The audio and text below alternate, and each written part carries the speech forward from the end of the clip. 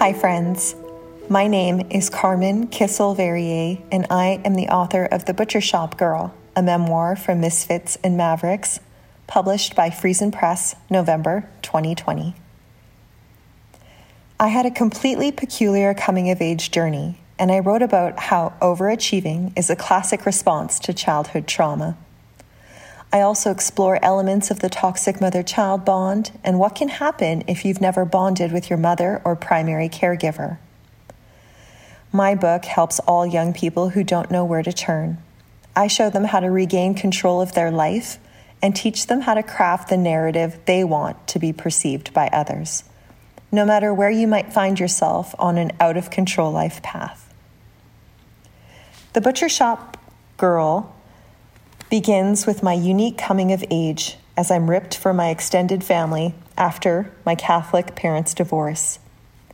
Learning to conquer unusual places in the name of survival, I spend my childhood working in my mother's slaughterhouse in Prairie, Alberta, tearing through flesh and getting up to trouble.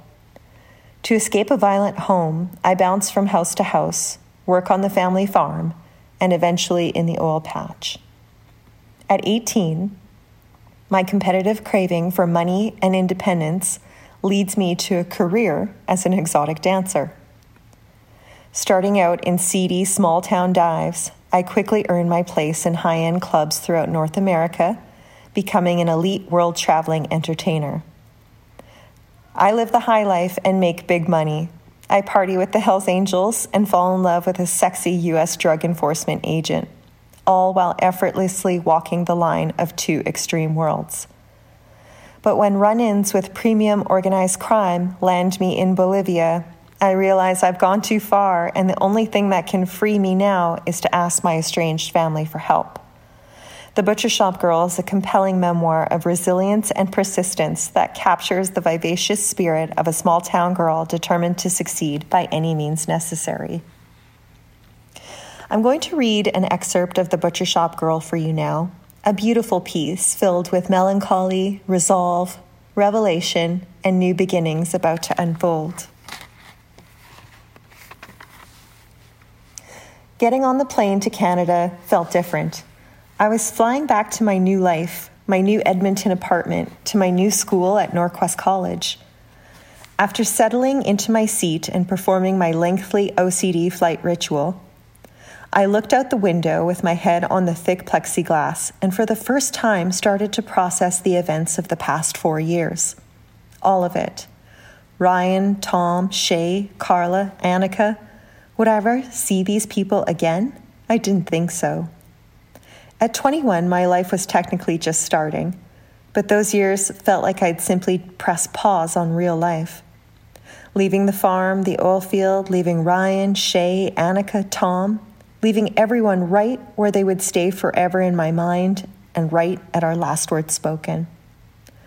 I worried that Shay would get gobbled up by the Hells Angels forever and never get to be a real mother. I wanted Ryan to find a good girl who was stable and easy to love. I prayed that Annika would become a psychologist like she so strongly desired.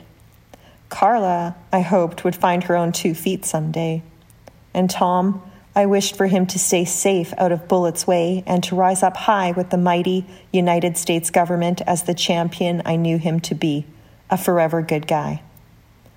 I was so excited to say goodbye to Tom, bittersweet as it was, but he taught me a lot. He helped me grow up. He helped me see a different life, and I'll always be thankful for that, for him and the time we had together. I would say he was the first time that I ever felt like I was deeply in love. I decided that I like the pause button. It allows you to never fully deal with anything and to just keep going on some other track. What a snappy feature on life's great big mixed media stereo. I hit pause, cut, and run every chance I got for as long as I could remember. Detachment followed every time. Was I ever fully attached to these people? Probably not, as I had never had any trouble leaving them. I certainly loved them. I loved them immensely, but I don't think they could really tell. This made me feel incredibly sad. I still didn't know how to make authentic connections. I still had a long way to go on that front. I hoped that they could tell how much I loved them, how deeply I appreciated them, and how each of them helped me grow. They were all weird too, like me, each with their own respective glorious weird. If we are in fact the sum of who we spent time with, then my final balance of the equation was incalculable. There's a consequence to using the pause button too much, though. You may never get resolve. You won't make it to the end of the song with some people or lifestyles, and maybe that was okay. But what did I want for me? I knew that I ached for my aunties and everyone in my giant family, my little cousins who are older now, my grandparents and Porky. I was ready to overcompensate for lack of protection for Morris, too. I'd spoil him every chance I got, and I left him when he may have needed me most. I would never leave him again. That was a good start, I decided. The past 4 years made little sense. Trying to map it felt like trying to follow a honeybee home. Swirly, twirly paths leading to psychedelic gardens to explore, but only for a few nips at each bud. The pause button could be another word for sabbatical. Maybe that's all this was, a giant, unplanned, unscripted sabbatical. However, my sabbatical happened to hit at the prime of my coming-of-age journey. I laughed at the word sabbatical. That was what 40-year-olds did, wasn't it? When they had enough of their heavy adult lives and screwed it all to recharge, recenter, reconnect, or get to know themselves. I could identify with this. I was young, but my body felt used and tired. Intense dance routines performed several times a day. Long hours talking in clubs. Jumping off yachts into the ocean, in and out of airports, needles in the lips, and major surgery. I needed a break, a long one. I needed a break from my sabbatical. A break from my body and a tune into my mind. I was so ready for it. I came, I saw, and I lived through a peculiar period with even more peculiar types of people. It became clear to me with eyes closed, head resting on that thick plexiglass airplane window. Every trauma-filled moment of my little girl life flashed before my mind's big screen TV. The traumatic disconnect of family at 5 years old, the toxic detachment of the mother-child bond, animal flesh, escaping South America, good guys, bad guys, good things and bad things. I ran fearlessly down the gullet of all of it. For the first time, stopping to digest it all, I truly surprised myself with the journey. Detachment somehow makes you immune to fear. It allows you to mobilize into waters where others dare not swim. And I was glad for the dip. I felt little shame or remorse for the journey behind me. Now I needed a stable home, and I was going to make one for myself. One that felt endlessly comfortable, a place for my worn-out soul, a home that could give me my kind of solid roots required. Weird, sparkly, and sequent roots. I had spent my young life wishing to be normal, not spent with an abusive mother from a broken home in a butcher shop while taking care of my brother. I spent my coming of age in seedy strip clubs from Canada to South America, and I learned that there was no such thing as normal. And why would you want it anyway? Normal was a sham. Normal was bullshit to begin with. There is little sunshine to be found in normal land. Even normal people seek out weird. Boy, do they ever. That's where the fun is.